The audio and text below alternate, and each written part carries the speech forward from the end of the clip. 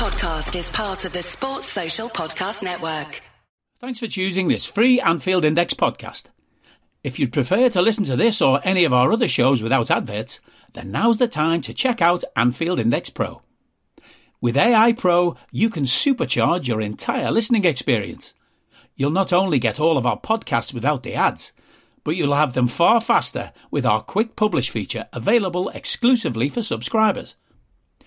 AI Pro also puts you in the heart of our sound studio, with an option to listen to many of our shows live and interact with the podcasters in real time as the shows are recording. Upgrading couldn't be easier. AI Pro is available on all popular podcast platforms, and we have our own apps for Apple and Android. Just head on over to AnfieldIndexPro.com and get started today. Hello and welcome to the Daily Red, your lunchtime catch-up on all things Liverpool FC on a Monday after a weekend of people speculating and rumour-mongering and cry-arsing and all the usual things that happen on social media of a weekend. Let's get a couple of things squared away straight off. Jordan Henderson is not going to Saudi Arabia. He is not considering going to Saudi Arabia. It's unlikely he even has an offer to go to Saudi Arabia. It's just lazy media speculation. Steven Gerrard knows Jordan Henderson very well. He knows Henderson's personality. He knows what's important to Henderson. And in all likelihood, a quick text exchange between the two of them would leave Gerrard in little doubt that Jordan Henderson's not going to pack up and move his young family to Saudi Arabia. Not when Jordan Henderson has done as much as he has for, people's basic rights. Henderson is also somebody that cares deeply about his own image, so he knows it would be a bad look to go to Saudi Arabia. He also wants to play for England in the Euros. That's his driving factor. He wants to play for England in major tournaments. So he's not going to take himself out of where Gareth Southgate might see him play and go to Saudi Arabia, where even Southgate is unlikely to take a player to a major tournament from South Africa, from Saudi Arabia. Like, Henderson can play in England and play badly, or play in England and not play a whole bunch, and Southgate will still pick him. I don't think Southgate would pick him from Saudi. So let's just ignore that rumour. Jordan Henderson is not going to Saudi Arabia. Thiago might, but it does appear like Turkey is more likely at this point. Now, there wouldn't be as much money from Turkey for him or for the club, but it's probably a more favourable move in terms of the calibre of the league. Galatasaray do seem to be putting together a pretty decent team. And there's other good teams in that league, like Trabzonspor, like Besiktas, Fenerbahce, even though they've had up and down seasons, will remain a good team. Istanbul, Besiktas are pretty good. There's quality in that league. And we have seen a number of Spanish players over the years go over there because it's a good lifestyle. And they do pay well, not as well as they get paid. They pay in Saudi Arabia, obviously, but they do pay pretty well. So Thiago, I could see leaving. And I've said before, my personal choice would be to extend his contract, keep him, and use him like, 15 to 20 starts a season across the different competitions, have him as a mentor to young players, have him as one of the senior heads in the squad, one of the leaders of the squad, someone that can actually help sculpt and direct the next stage of Liverpool Football Club and what the club wants to be and what the club can become. This is a guy who's been at Barcelona and Bayern. He knows what it is to operate at the elite level. He's been a great player his entire career. He knows what that entails. He knows what's required to continue to perform at that world-class level for years and years and years. That would be my preference. Liverpool are not going to extend his contract. And personally, I've just gotten sick of watching us let money walk out the door and then cry poor mouth because Liverpool can only spend what they generate. We've seen far too many players allowed to leave for free. So if you're not going to extend a player, or you know the player isn't going to extend, the smart thing to do is sell them a year before their contract expires. The same reason Joel Matip should be sold. Now, Matip is not as good a player as Thiago, never has been of Thiago's level, but has been a good player for us over the years. But in the last 15 months or so, his form has dipped. So you should be looking to sell Joel anyway, given his age, the dip in form, and the fact that he's not a first-choice player, and that money could be used to invest in somebody that maybe could develop into a first-choice player at some point. But this thing of clinging on to players and letting them ride out their contracts and then letting them leave for free has cost us, I don't know, probably 120 million. When you factor in players like Sadio, who we allowed to run down their contract to 1 year and then sold them purely because they said they wanted to leave, we probably cost ourselves another 30 or 40 million on that type of deal. And then we cry poor mouths. And then we turn around and say, oh, we can't afford to do this. We can't afford to do that. Sure, we don't have any money. We can only spend what we bring in. We're not Man City. We're not United. We're not this club or that club. We have to operate this way. Right, that's fine. Then be smarter about it and sell players before they reach the end of their contracts. You're telling me you couldn't have got 20 million for Naby Keita last summer? Of course you could. Couldn't have got 10 to 15 for Oxlade-Chamberlain last summer? Absolutely you could. Couldn't have got 25 million for Gini Wijnaldum a year before he left? Of course you could. Couldn't have got 20 odd million for Emre Can the year before he left for free? Of course you could. Couldn't have got 15, 20, 25 million for Divock Origi at any point after his Champions League final goal up until he left for free? Of course you could. Like, there's over 100 million straight away. Albi Moreno left for free. Lallana left for free. Just allowed to hang around the place, not contributing anything on the pitch, taking up a big wage, and then leave for free, rather than selling the player with a year left on the contract and being able to replenish the squad. Moreno would have funded his own replacement, which ultimately was Costas, but look how long it took us to get Costas. Moreno was gone a year before we got Costas. So if we let Thiago leave for free next summer, we don't have any money to replace Thiago. If we sell him this summer and we get 20 million, 15, 20 million, then that can go towards a replacement for him. It might not be somebody who's ready-made to replace him straight away, but it could be somebody that long-term is a very valuable piece for the club. Not a Thiago level player, because there's been a handful of those in the last 10 to 15 years, but a young midfielder with a high upside who you could develop, and worst case scenario, you sell them at a profit in a couple of years after getting the benefits of having had them in your squad. So it could be that you put it towards a Kefren Turam, or you go and you buy a Hayden Hackney or an Alex Scott and you develop them. They're not Thiago, but they'll be more beneficial to you over the next 4 years than he will, because he'll only be here for 1 year. And the other factor with Thiago is he doesn't really fit the new shape. Simple as that. I've seen people float the idea of a Trent Thiago double pivot. And what happens when we lose the ball? Then what do we do? Who's winning the ball back? Oh, Thiago's got great defensive numbers. He does. You know what else he has? A shit ton of injuries, because we used him like David Batty. Because we sent him out to try and win every ball back, because Henderson's scared to tackle and Fabinho can't run. So Thiago had to go around lumping into people and getting himself hurt. Not exactly the smartest thing in the world, is it? He'll be injured by mid-September doing that, and we'll not see him again till December.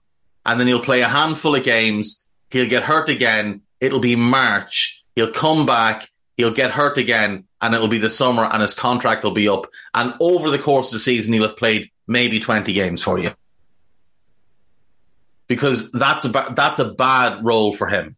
That's a really poor fit for him. He can't play the Trent role, regardless of people's trying to suggest it, because he can't drop into right back when we lose the ball.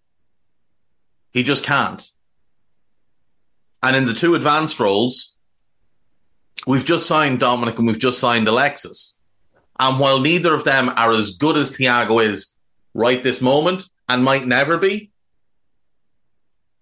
they're fit, they're available, and they suit those roles better than he does, because they're more attacking players than he is. Thiago is incredible in the middle third of the pitch. And when he moves into the final third, he can be very impactful. But if he starts in the final third, especially in those 8 positions, I don't know what you're going to get from him, because he hasn't really played in those positions a whole lot. It's a long time since he's been used in that way. Like, you'd have to go back to when he was at Barcelona. Now, if you're saying to me, Thiago and Alexis rotate left side, Dominic and Curtis rotate right side, great. But again, he's going to leave in a year for free, because we're not going to extend him. Because we're not going to give contracts to players that aged, that expensive, and that injury prone after the disastrous contract that was given to Jordan Henderson 2 years ago. We're not going to do that again.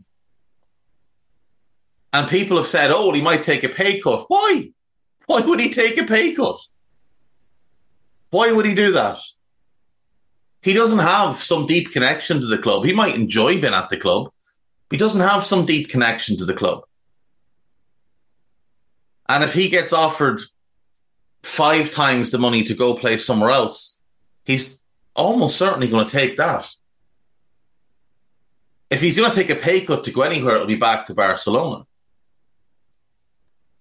On to the main Liverpool websites.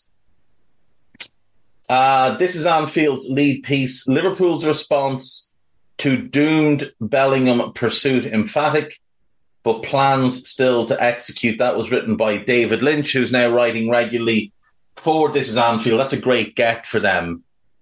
But David Lynch should be writing for one of the national newspapers. David Lynch and Neil Jones are currently freelancing and working for themselves and working for multiple different outlets because of cutbacks in other areas. And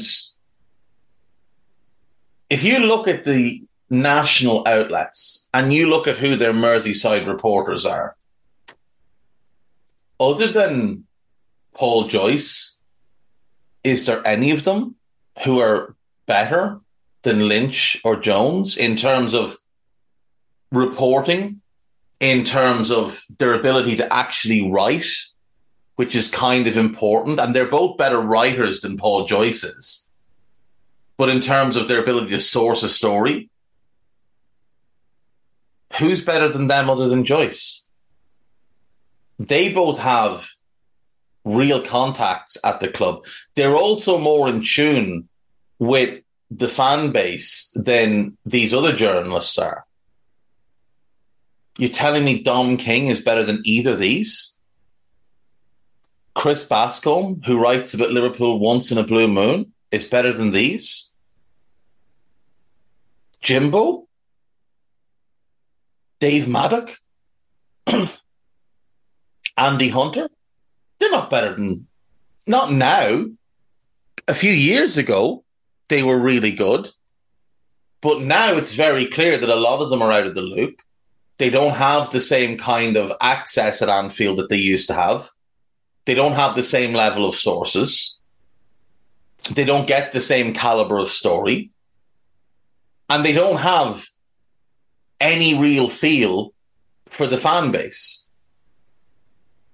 You get a lot of arrogance from some of them, talking down to the fan base, banging the mix, no glaring gaps, all that type of stuff, mocking fans on Twitter who are questioning whether the club are doing enough. That's what you get from some of those. You don't get that from Lynch or from Jones. Now, are they perfect? No. But they're better than most of the dreck currently covering the club. They're both writing for This Is Anfield at the moment, which is great for This Is Anfield, which, as I've always said, is without question the best place to go for Liverpool content in the written word. But with respect to Matt and the team there and what they've built at This Is Anfield, David Lynch and Neil Jones should be on a national platform, not a Liverpool-centric platform. Six things spotted as Liverpool return for pre-season with 8 senior players. Firstly, Jurgen looked very, very happy and said he had a brilliant summer holiday. Liverpool players who trained on the first day: Adrian, Orzinski, Ramsey, who will obviously join Preston on loan, Gomez, Matip, Phillips, Fabinho, Bajcetic, and Darwin Núñez. Obviously, like I said, Ramsey involved despite him going on loan. Youngsters in the building: James Balagizi and Melkamu Freundorf, as well as Paul Glatzel, were all present for training. Thiago was there, didn't do any training on the Saturday, and then went to the Formula One on the Sunday. So questions to be asked about why he's not training. Maybe he wasn't due to start training yet, because obviously players are starting at different points. The lactate test took place. We're still pretending that James Milner won it every year, I see. The disrespect of Gini Wijnaldum is genuinely quite staggering. Levi Colwill speaks on transfer talks. He says he's got to speak to his family and he's got to play. I do wonder, though, like, he's obviously our top target. There's no question he's our top target. If he decides to stay at Chelsea, they're going to have made a massive play to him and made him significant guarantees about being first choice. What does that mean for Benoit Badiashile, who joined in January, was promised the sun, moon, and the stars at that point, and is going to find himself in a backup role? Now, from Colwell's point of view, and I wrote an article on AnfieldIndex.com, I think it came out Saturday, on Colwell. If you Google Anfield Index 501 Reasons, which is obviously a reference to Levi 501s, you will find that article. You can have a read of it. It's no longer showing on the main front page of the website because there's been quite a bit of content gone up. But I pointed a few things in there. Number one, they were more than happy to sell him last summer as part of the Cucurella deal. So that doesn't scream, you're a big part of our future. Number two, they signed Kalidou Koulibaly, who played left side centre-back, his position. And then they signed Benoit Badiashile, who plays left side centre-back and is also left-footed. So basically an older player who's got a similar profile to him. None of that screams, we want to keep you. They also signed Marc Cucurella and made a big point of saying, well, he can play centre-back in a 3. So, you know, that would be, again, the role that you would fill in a 3, which is the left side. None of it screams, we want to keep you, you're so important to us. Now, his dad did a podcast a while back with that absolute gobshite Alex Goldberg, where he said, oh, yeah, no, he really idolised John Terry. And, like, you could tell, even half listening to that he was making it up as he went along, because nobody's going to come out and say let's just say, as an example, Curtis Jones's dad did an Anfield Index podcast and was asked about Curtis as a youngster. And let's just say Curtis had grown up a Blue. Now, obviously he didn't. But his dad's not going to come out and say, oh, yeah, no, he idolised Tim Cahill. Absolutely idolised him. He's going to say he grew up wanting to be Steven Gerrard. So anyone going on a Chelsea podcast to talk about their kid who's been in the Chelsea academy since they were 8 is going to say they idolised Terry, Lampard, or Drogba, or Hazard. One of those 4, depending on what kind of position they played, or Ashley Cole as a fullback, or Petr Cech, or Thibaut Courtois as a goalkeeper. They're not going to say, oh no, he actually idolised Steven Gerrard. Even though Levi Colwill himself has said he grew up idolising Steven Gerrard. We have photographic evidence of Levi Colwill in a Liverpool shirt. And Levi Colwill's mother is a Liverpool fan. So, I wouldn't pay much attention to what goes on with that type of stuff, but it's very clear he does at least have an affinity for our club, and hopefully we can spin that into something. Liverpool's fixtures for the opening 7 games have been confirmed. The first game at Anfield will be on a Saturday afternoon.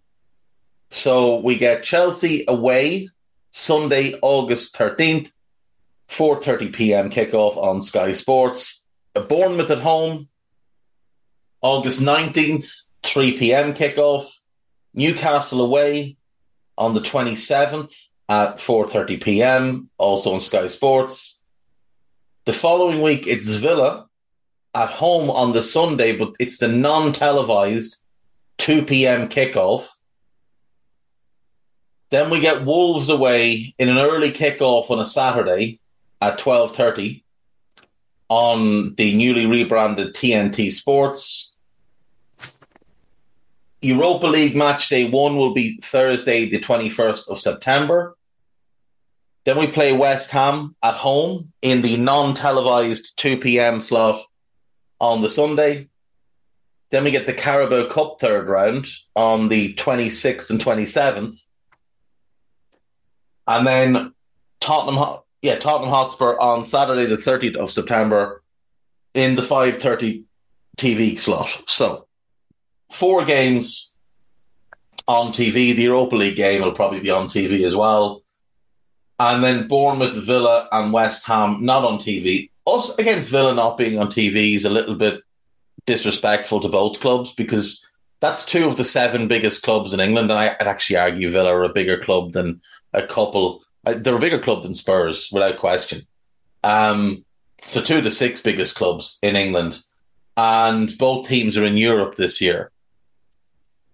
But we're not on TV when we play each other. So that's weird. But yeah, it's not a bad start at all.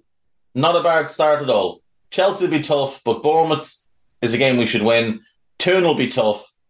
Villa we should win. Wolves we should win. I don't care who we get in the Europa League. We should smash them.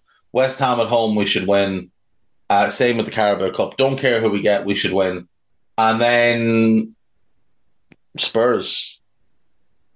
Who knows what kind of team Spurs will be. Young Liverpool winger bids farewell.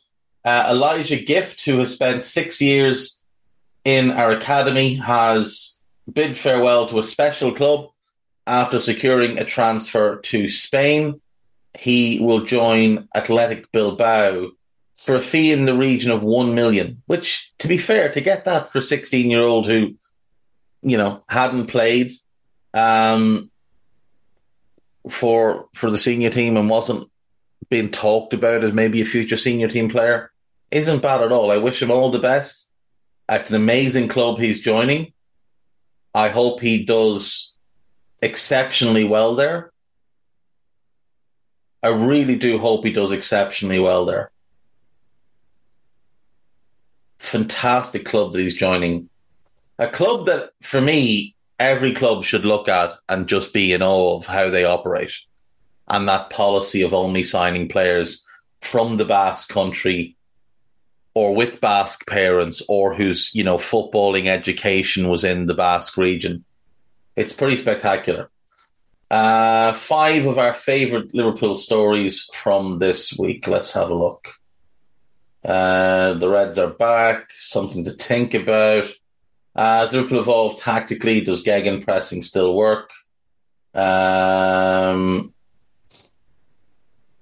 Story about Jones and Harvey Elliott winning the Under-21 European Championships. Obviously, Curtis Jones, man of the match in the semi-final, man of the match in the final, and probably England's best player, certainly one of their 4 best players through the tournament. In fact, I would say the 5 best players, in no order, I think you can put them whatever way you want. Curtis, Gibbs-White, Trafford the keeper, Colwill obviously, and Taylor Howard-Bellis, the other centre-back. Those 5, to me, were easily the 5 best England players. And when we get into 6, 7 and 8, Anthony Gordon's name might come up, but I don't know that I'd necessarily be putting him into that group. And yet Anthony Gordon was voted player of the tournament. It's ridiculous. He wasn't anywhere close to England's best player. But Curtis, man of the match in the semi-final, man of the match in the final, credited with the goal in the final, but knew absolutely nothing about it. It's a free kick by Cole Palmer, and it just hits Curtis in the back as he tries to get out of the way of it. Causes a huge deflection, which wrong foots the keeper, and gives England the win. Now, whether they deserve the win or not, I'm not sure. I think a draw was probably fair in the final. Spain got that late penalty and missed. But I do think a draw and maybe, into extra time penalties, that might have been fairer. But look, England get the win, and congratulations to them, specifically to Curtis and to Harvey. I think Curtis was far more deserving of player of the tournament than Anthony Gordon, who I thought had a poor final and stank the place out in the semi-final. Piece about Dominic Szoboszlai and his attitude and how he wants to win the Europa League next season. Something to count down. There's a really good piece up there about the pitch being removed, the Anfield Forever walkway, and the continued development of the new stand, or the extended stand as it is. We won't bother with Liverpool.com. There's plenty on there you can go through yourself. On AnfieldIndex.com, podcast-wise, myself and Carl did an expansion draft. So basically, the idea was there's a 21st team added to the Premier League. You can take one player from all other Premier League clubs, but it cannot be a player who's definitely part of their starting 11. So they can protect their starting 11, their first choice 11, but they can't protect anybody else. And you can take anyone else from the club. And Guy joined us for it. So myself, Carl and Guy all picked our teams, and mine was definitely the best. There's also a new Scouser Tommies, Jim and Jay, back for yet another one. It's always good. Give that a listen. Article-wise, there's a piece up on Valverde, a piece on Per Schurz, a piece on Lavia, a piece on Darwin. Darwin's in English, by the way, been highlighted by the club in multiple videos as a little bit of a slap down to a certain gobby little journalist who's talked some drivel about him not learning English. And then there's a piece on Federico Chiesa. So that's it. That's all I've got for today. Have a good Monday. I will see you Tuesday. Bye-bye. We hope you enjoyed listening to this Anfield Index show. Please be sure to subscribe to our channel so future podcasts find their way to your device automatically. There's nothing quite like fan engagement, and we'd love to know what you think of anything discussed on this show. The best way to get in touch is over on our free Discord community, where both podcasters and listeners debate the hottest LFC topics 24/7. Sign up free now at AnfieldIndex.com/Discord. You won't regret it. You can also follow us on Twitter at Anfield Index and find us on Facebook by searching for Anfield Index. Oh, and before you go, we'd love it if you could leave us a 5-star review on your favourite podcast app. It only takes a couple of seconds, and it means the world to the people who create these free shows. Sports Social Podcast Network.